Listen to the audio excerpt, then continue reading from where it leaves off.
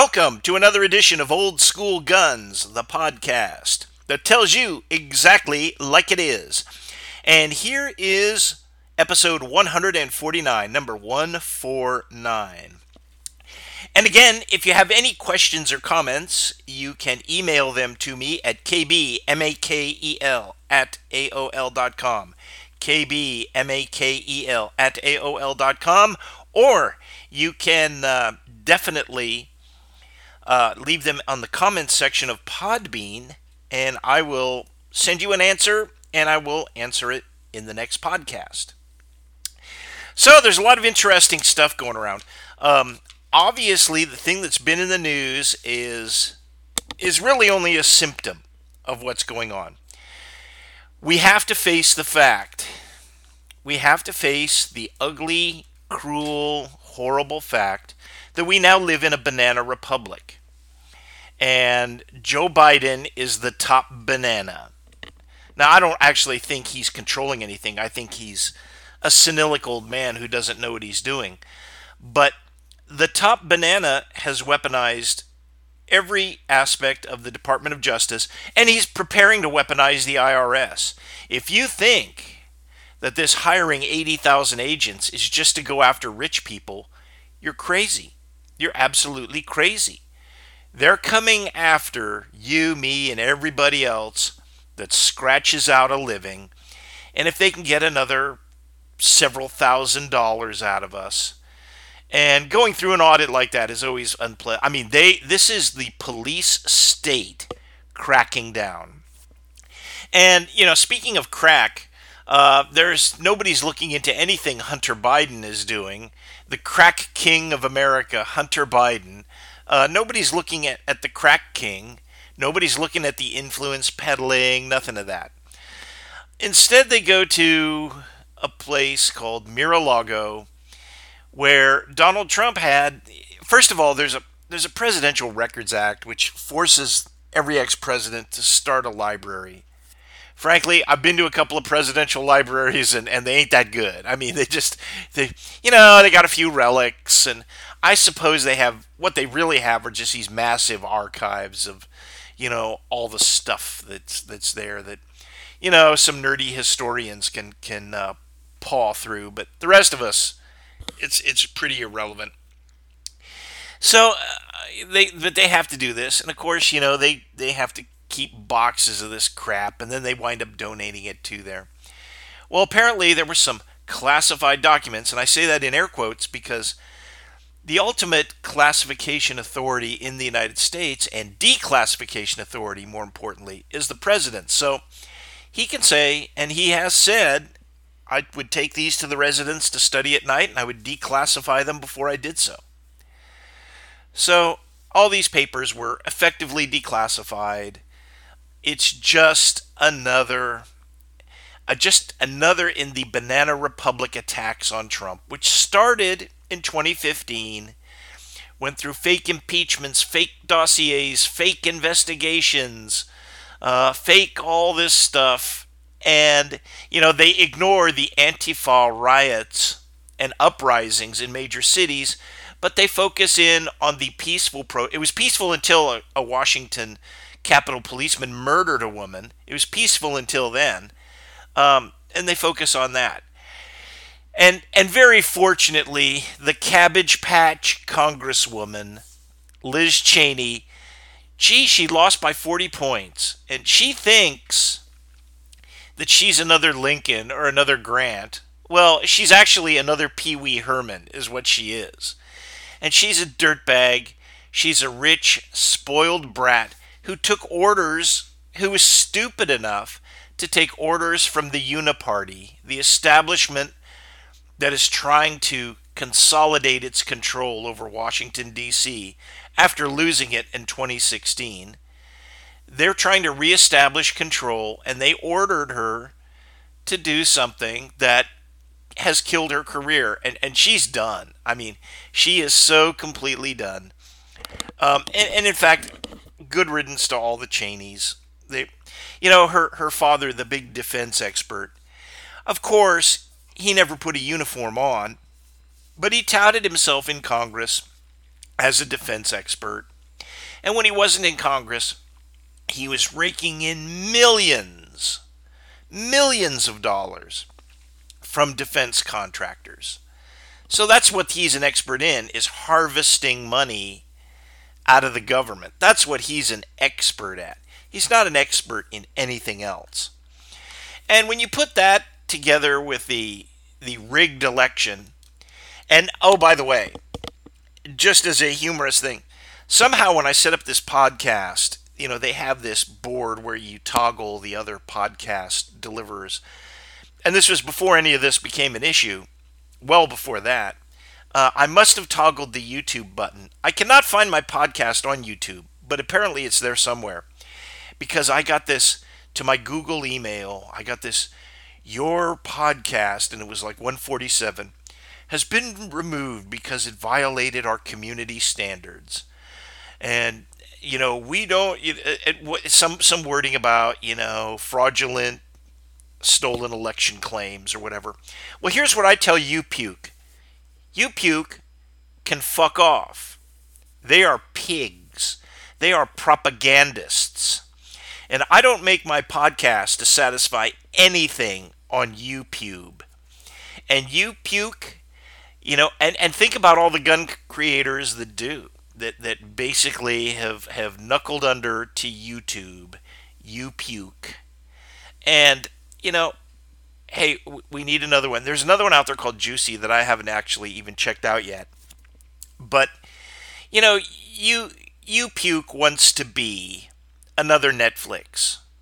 And they're never going to be because, they started in a completely different market doing something completely different.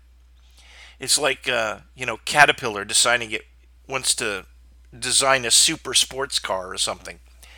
There's something totally different where somebody could make a video, post it, monetize it, and if enough people watched it, they'd get a small check. YouTube would sell the advertising. And, people like you and I who need to know how to fix a doorknob, an antique doorknob, or why is my toilet always running, or some other nonsense, we could go there and kind of watch a little video on that. Some are helpful, some are not. Some are well done, most of them are not. But that's what YouTube is. Then it kind of became this place where you can do firearms content, and most of the firearms content is lousy. Even the big guys, Hickok 45, give me a freaking break, Most of it is lousy. But these guys are hanging on to YouTube like it's the last lifeboat leaving the Titanic. And my whole deal is, hey, it's basically, once the gun content goes, I'll have almost no use for YouTube. Almost none. They've so much, and all of this social media, big tech stuff, they're so busy trying to censor everything that, its value is just decreasing. Look at Musk. He bailed on Twitter when he found out that it was fake, that most of the accounts on there are a bunch of bots that are created by a computer. So you got a bunch of these fake accounts talking to each other. Once he figured out it was fake, he wasn't going to pay $40 billion for some fake tech piece of garbage like that. And, YouTube, you puke is the same way. But they, hey, take every one of my podcasts off. I don't want them on you puke anyway. So this is unvarnished, man. This is not designed to basically kowtow and knuckle under to the pukes at you puke. Getting back though, circling back, go watch an episode of the old FBI TV show from the 60s, and you would think it was talking about something completely different than what we have today. What we have today is a capricious, reckless, treasonous organization that serves its democratic political masters. All they are is Antifa in, FBI uniforms. Instead of just being dirty, smelly hippie types like Antifa is, these guys are wearing body armor with FBI on the front. Because when you're a political thug army, when you're a thug, it doesn't matter. That's what you are, and it doesn't matter what you're wearing or what you look like, whether you think you have the legitimacy of the state behind you or not. And what they're doing is thuggery. And, we're at the point where it's so irretrievably corrupt that I think within 5 years you will see the FBI just has to go away, and then there'll be something else. They're going to have to rebuild that from the bottom. The Defense Department is probably, at least the hierarchy is the same way. That's going to have to be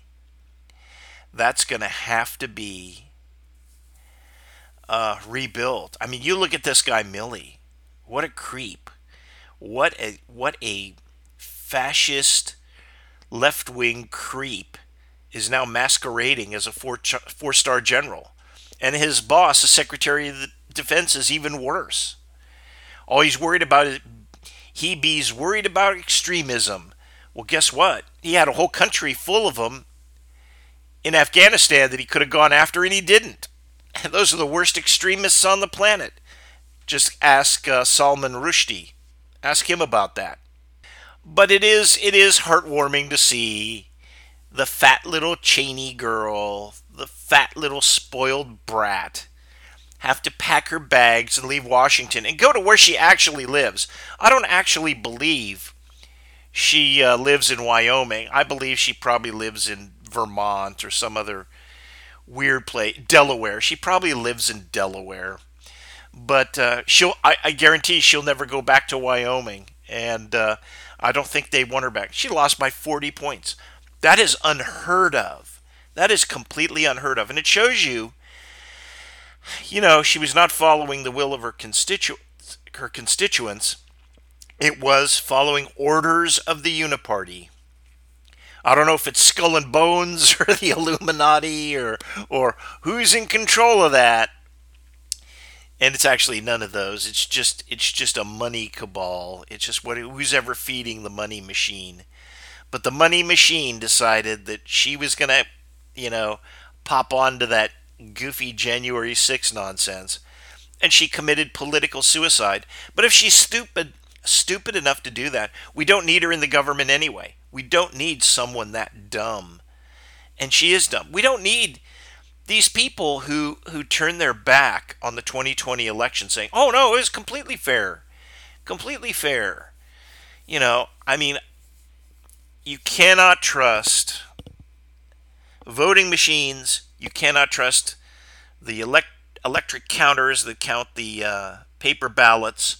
You can't trust duffel bags and boxes of ballots which just show up and all of a sudden are getting counted. Can't trust that anymore. Can't trust that system. When we don't have that, we don't have anything. And we don't have our national character. I mean, we fought 2 world wars against this kind of corruption, these kind of governments, the kind of government that targets its citizens as political enemies and incarcerates them on bullshit charges and does all this other kind of stuff. Meanwhile, the ruling class, i.e. Hunter Crack King Biden, the Crack King can do whatever he wants. And we've been sliding that way for a while. The other, remember that boozer Teddy Kennedy, that degenerate even got away with murder. He left that woman in a car to die, and he never suffered a consequence. Oh, it's just an accident, and she wasn't that important anyway. She was only a human being. And speaking of human beings, they're still furious about losing the right that was never in the Constitution to an abortion. I mean, and they use the most. Here's the one argument they use that is the most vile and just nonsensical. And they go, well, it's about viability. Without the mother, the fetus is not viable, and therefore she has the right to terminate the pregnancy. Okay, well, first of all, should never be used. It should be baby. Um, and the fact of the matter is, even after a baby's born, it's not viable. Have you ever seen a baby that was born that, just kind of puts a diaper on itself, gathers up some belongings and says, hey, I'm out of here. I'm going to go gather some food and eat? No. Children, babies that grow into children aren't viable until they're like 18, 20 years old. Our society says 18. Our society says it takes 18 years to do that. And we certainly wouldn't condone killing, 5 and 6 and 7 year olds because, well, hey, they're not viable and they depend on their mothers. And, after all, it's their right to terminate. We would never. We would never. That would be ludicrous. Yet we do it before they're born. We do it before they're born. Viability is a concept that you have to look at. It's not just can this baby breathe on its own? It's who takes care of the baby, who feeds it, who raises it, who teaches it right from wrong, good from evil. And there's not too many parents doing that these days. But who teaches the baby how to survive and how to grow up and all that? And the answer is, well, it's dependent on its parents for that. Just like a baby in the womb is dependent on its parents. That's just my view. So these psychos that are going around screaming about abortion, and a lot of them are women who are. I'll tell you a quick story. One of the cadre members when I was in ROTC, so this is going back, and this woman is now in her 70s. She was an Army captain.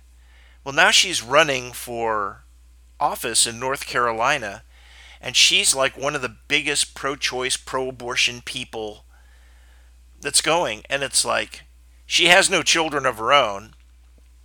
And I look at her and I go, you're at least 40 years past childbearing. So why is this such a huge personal issue to you?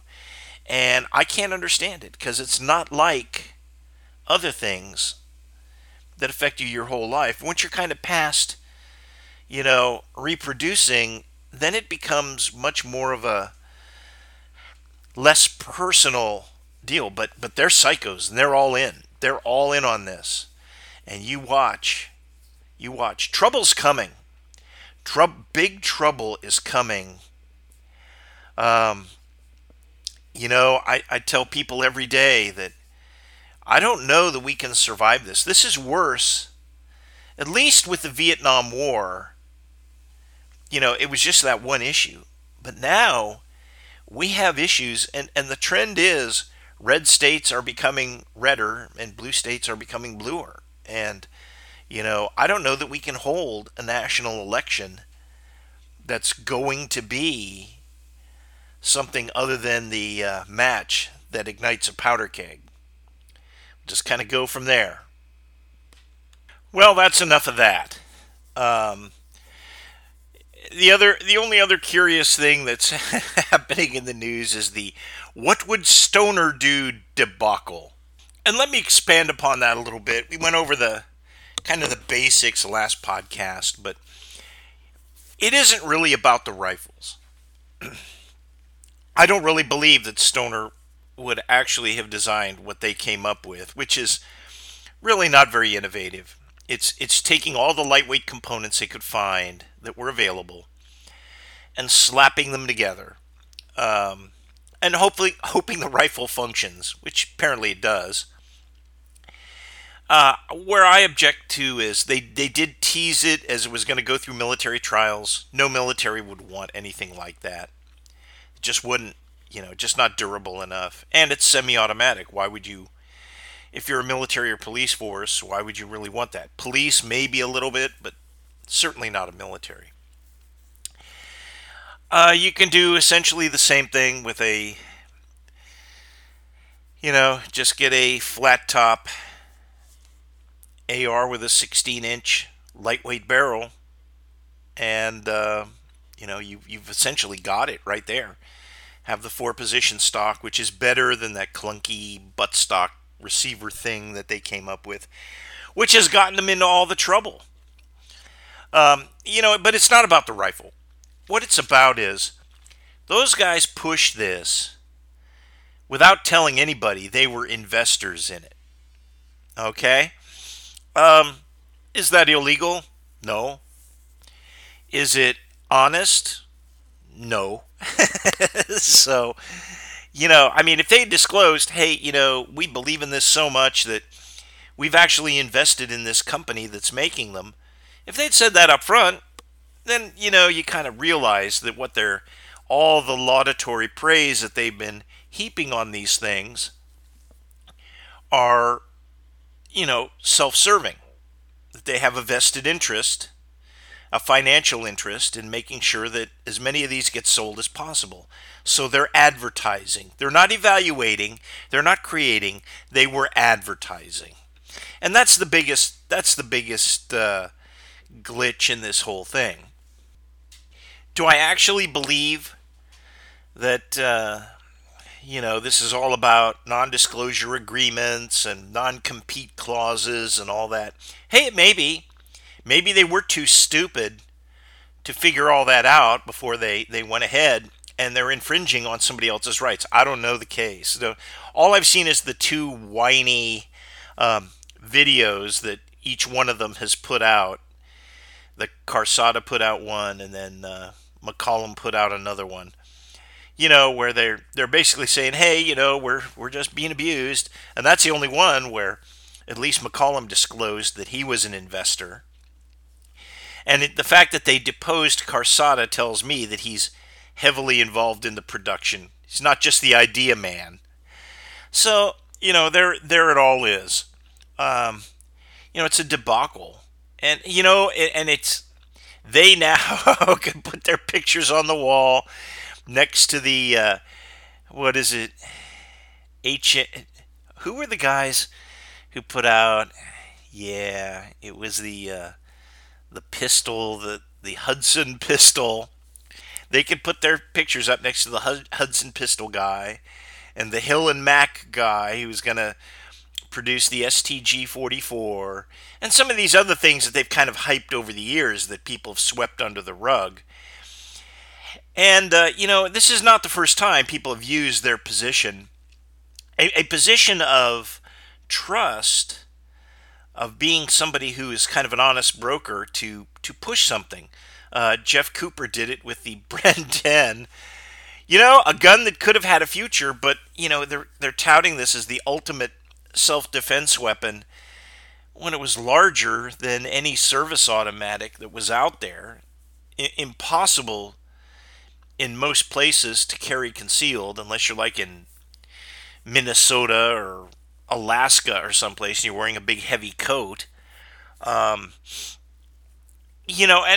as it turned out, the company was, and this is a familiar refrain, undercapitalized.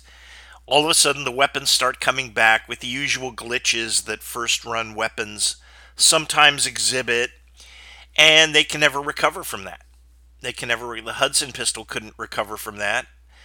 And I don't know if any of these stoner guns are they seem to be reliable. I mean, because it's not anything really new, they should be okay. But a lot of these, but certainly the Bren 10, they couldn't even get magazines for them. They actually at one point shipped the pistol without a magazine, and you got like an IOU saying, hey, we owe you a magazine. Think how awesome that would be. Brand new pistol, you can't wait to fire it. You're down to a single shot because nobody can get a magazine, and I bet there are pistols out there that never did get a magazine.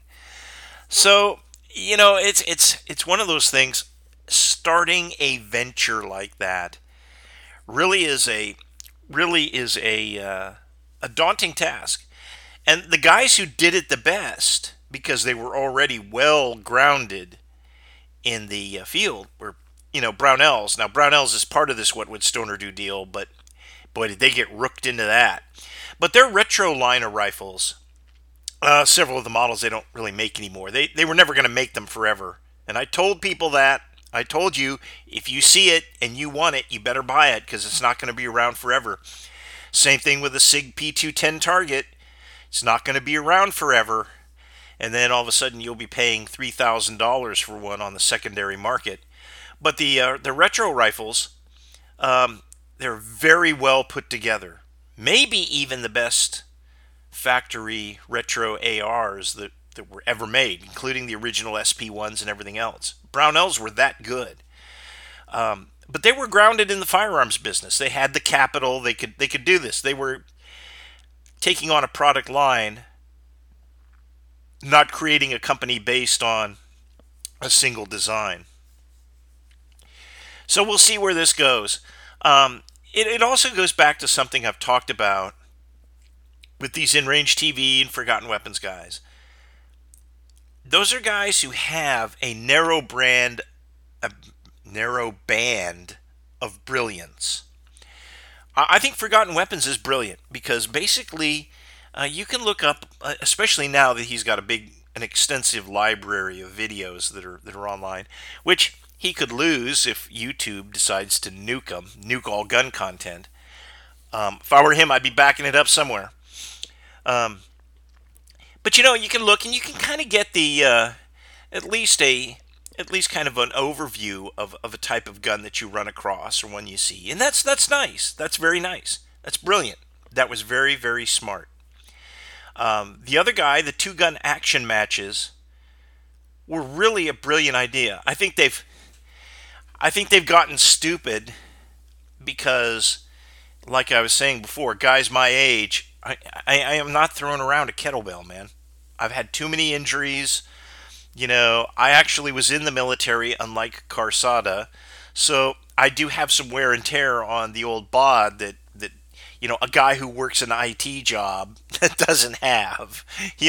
So if he wanted to make it a little more inclusive, he'd probably take some of the pointless athleticism out of it. Now I realize you're going to have some, and it's not going to appeal to everybody, but I think they've gone way overboard. But it's still a brilliant concept. Much better than three-gun. Much better than a lot of things that are out there.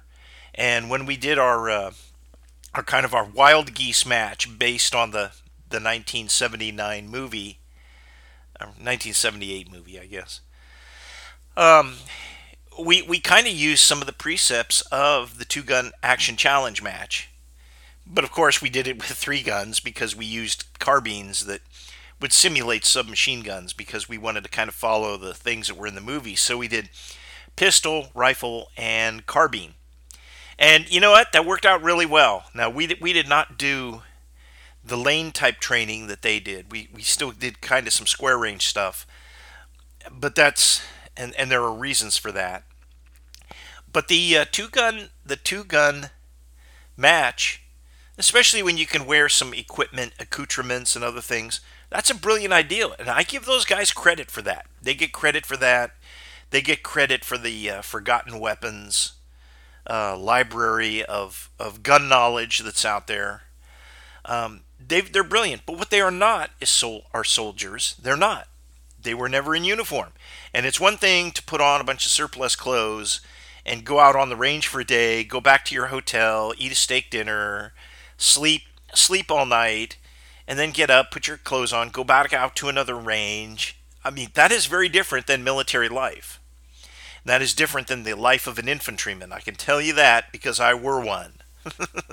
So, they are not experts on infantry combat. They are not experts on what the needs of an infantry weapon are. And, to convey that kind of expertise or attribute it to them is just a mistake. They're just not those guys. So that's the other problem with the What Would Stoner Do. They created a game gun that they think is some revolutionary, answer to a lot of real world tactical problems. And the fact of the matter is it's not. Okay. Well, this is enough of this. I want to get into questions and answers. And I've got a really good question. This was somebody saw one of the other saw some YouTube content, and decided to ask me this to get my take. Could the BAR have been made into an individual weapon, an individual high capacity assault rifle type weapon?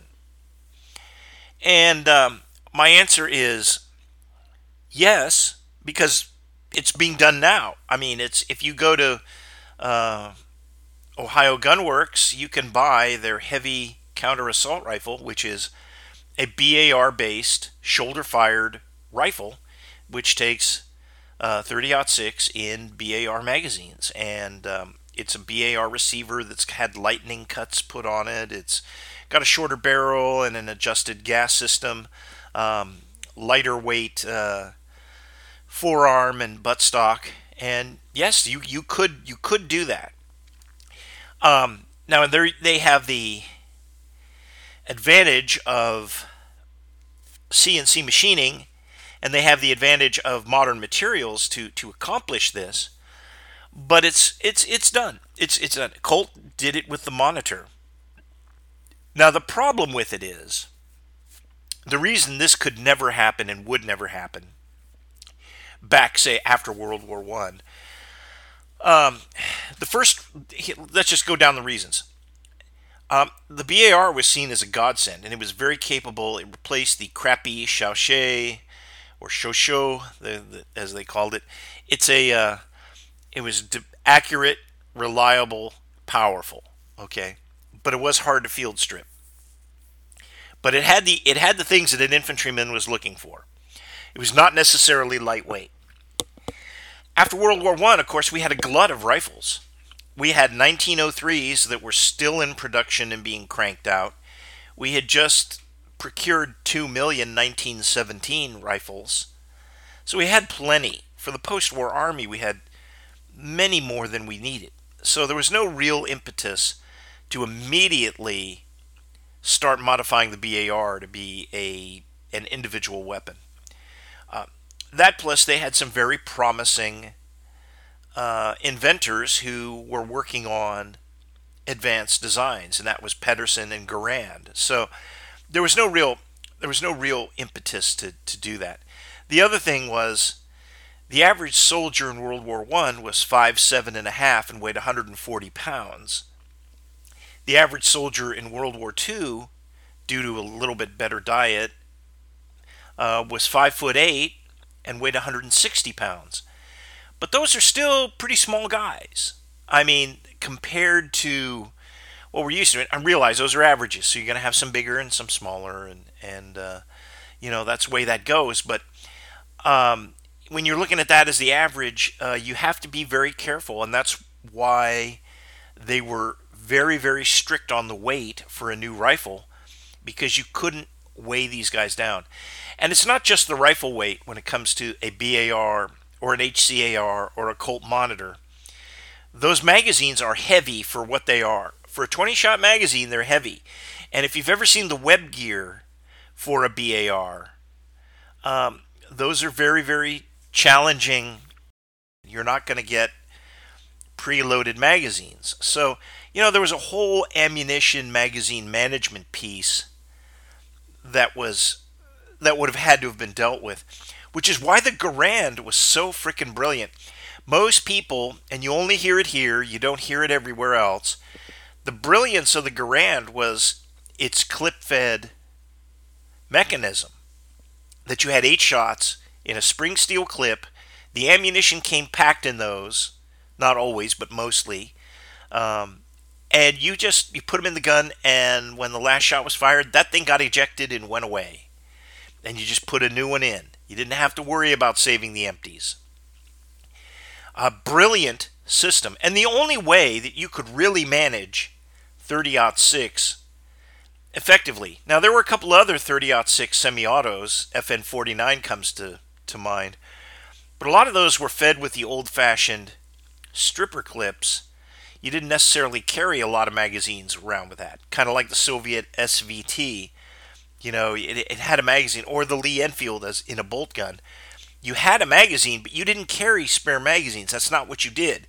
You charged the magazine with a what we call a stripper clip, and you lose a lot of time with that. That's just not a lot of that's just you lose time with that. That's all I can say. You could not do that with a BAR because of the way the receiver's designed. So you had to have lots of magazines, and you had to have a way to carry them, both loaded and unloaded. So it was never going to be an individual weapon. That's just the way it is. Very cool, though. I wish that, and again, I don't know that I would buy one, but it would be very cool if, you know, Ohio Ordnance would make a monitor.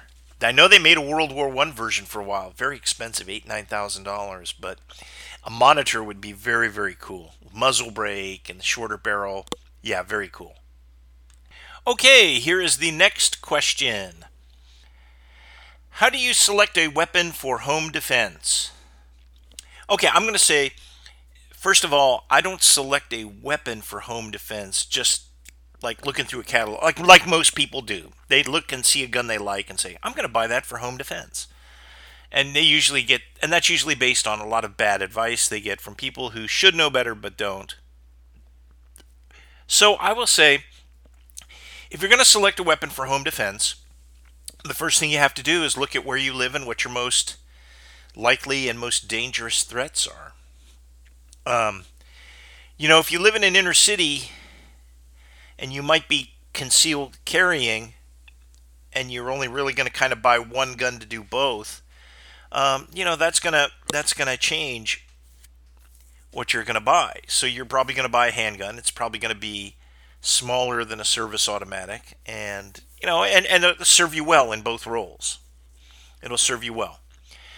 If you live out in the suburbs, you might, and you don't really concealed carry, you might want to go with a larger handgun that's maybe a little more manageable, maybe something a little more powerful. Or you might want to go with a pistol caliber carbine. These are just some random choices. Or you might want to go with a shotgun. You could use any of those three. If you live out in the country, home defense can mean a lot of things, from varmints, from predators, wolves, coyotes, and all that. So the gun that you might reach for the most might look very different than what a person in the city would have, because you're going to shoot a coyote at 300 yards, keep him from raiding the chicken coop. That's going to be a different gun than what you carry concealed in a city. Same thing if you have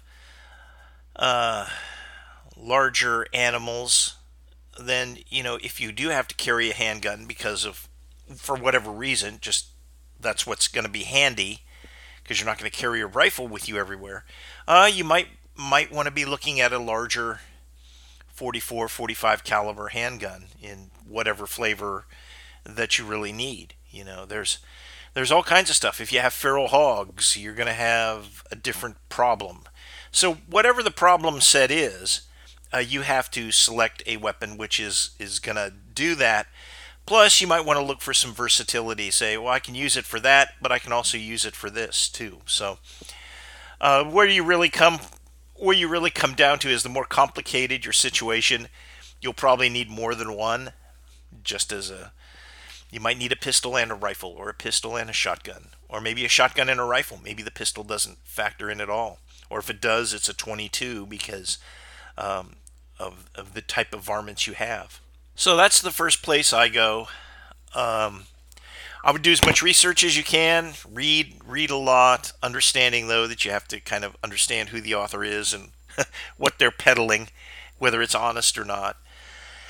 And, when it comes to a handgun, sometimes you have to make choices, and the choice is who's going to be using it, and what's the largest, most effective handgun that the least experienced person can use effectively. Ran across a young couple. The husband had a VP9 and an AR. Very good choices. Very, very good choices. But his wife couldn't use either one. The most powerful thing she'd ever fired was a 380. because she's not a gun person.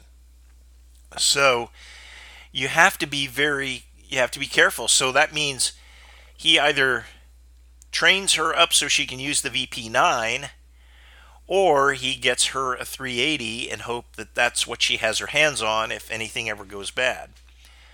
Again, that is making the case for the 22 caliber rifle. Maybe that is the best thing that she could use.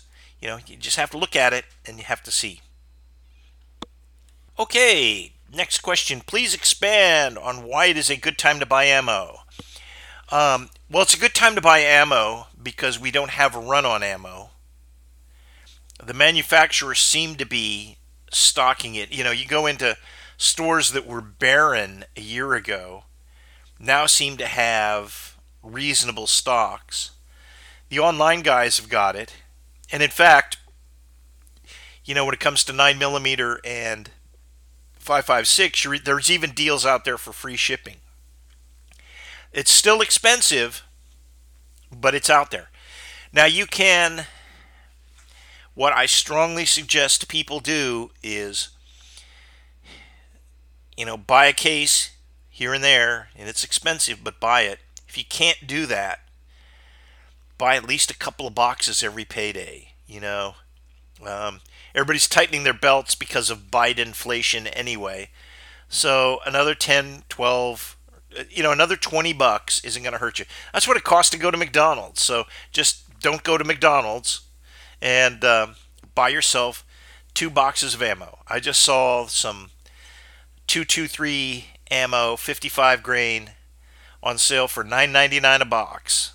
And there's probably other deals out there, maybe some that are even better. But hey, take $20, buy 40 rounds. Next payday, take $20, buy 40 rounds. 3 or 4 paydays down the road, you'll have 160, 180, 200 rounds of ammo. That will be a very nice thing to have. Squirrel it away. Buy a GI style ammo box. You can even get those in Walmart for like $10, $12.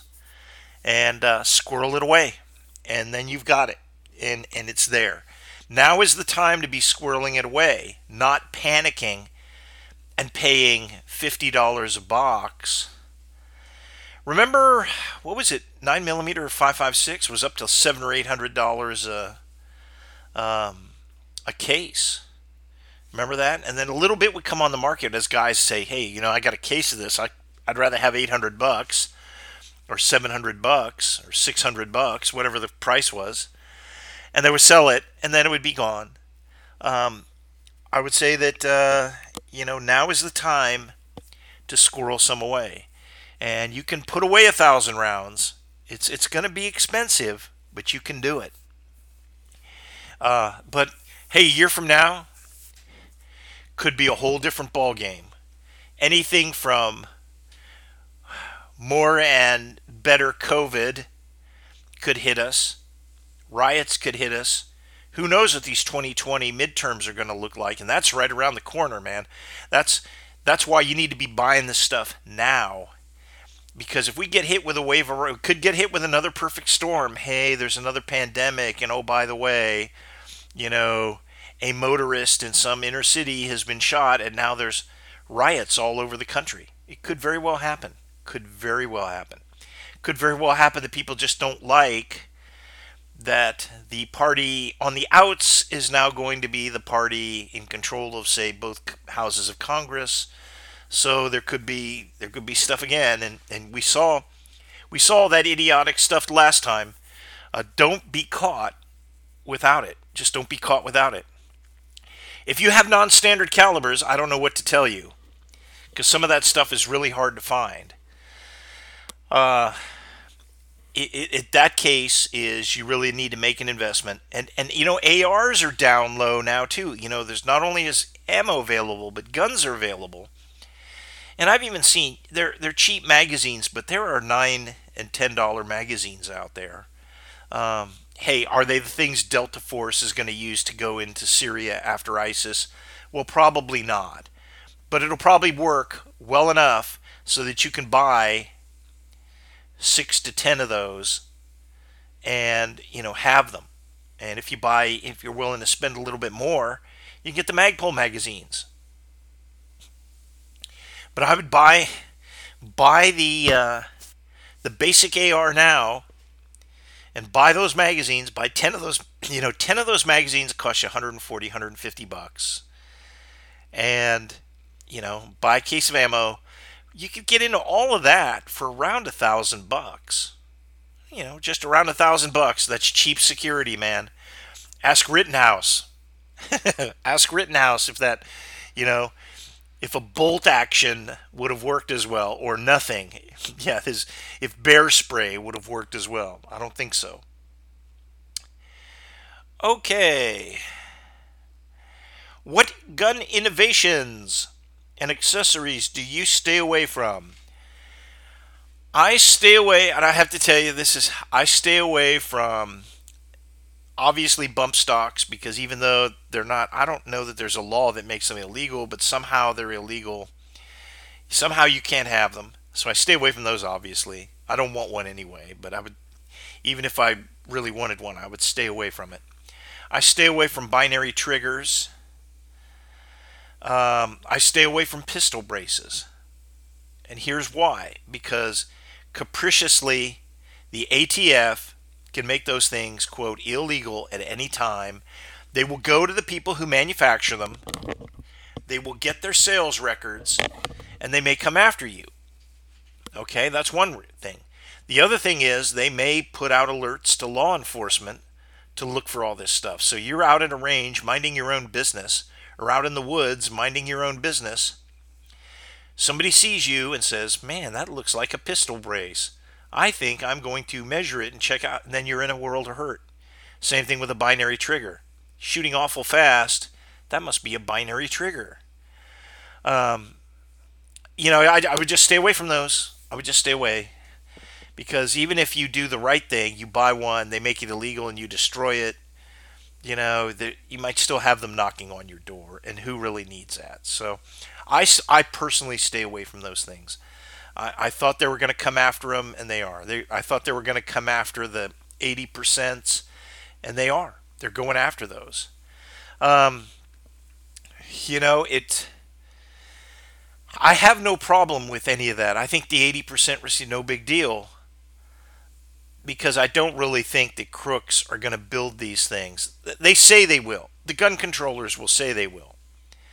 But they're really not, because I'm not sure that an 80% build, unless you really know what you're doing, is going to be as good as anything else. So I say forget it. Stay away from those. All right, next question. How do you justify not using a red dot optical sight on your pistol? Well, here's how I justify it. Number one, they all take some form of batteries, and we all know what happens to batteries.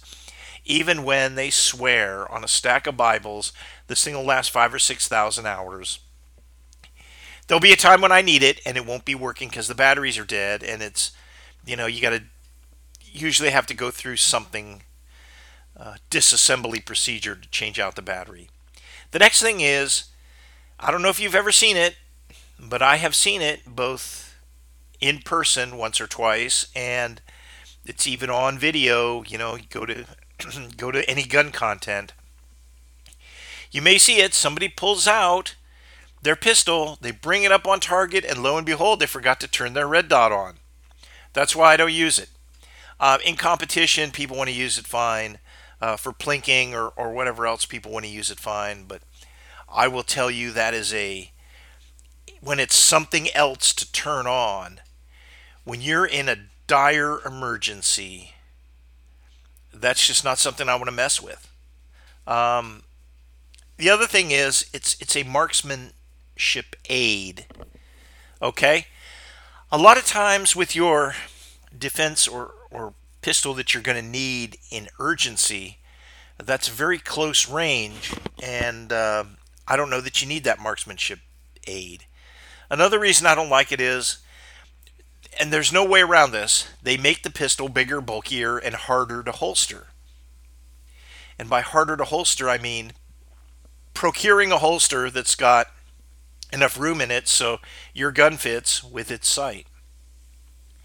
I realize there are some custom dudes out there and all the rest, and you can get custom leather or Kydex or whatever it is, but it just doesn't seem to be worth it, especially for something you're going to be that you may have to use under extreme stress.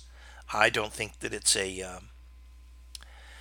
very good idea. Okay. What is the best way to carry extra magazines for a fighting rifle or carbine? Um, it's. I'm assuming this is not surreptitious.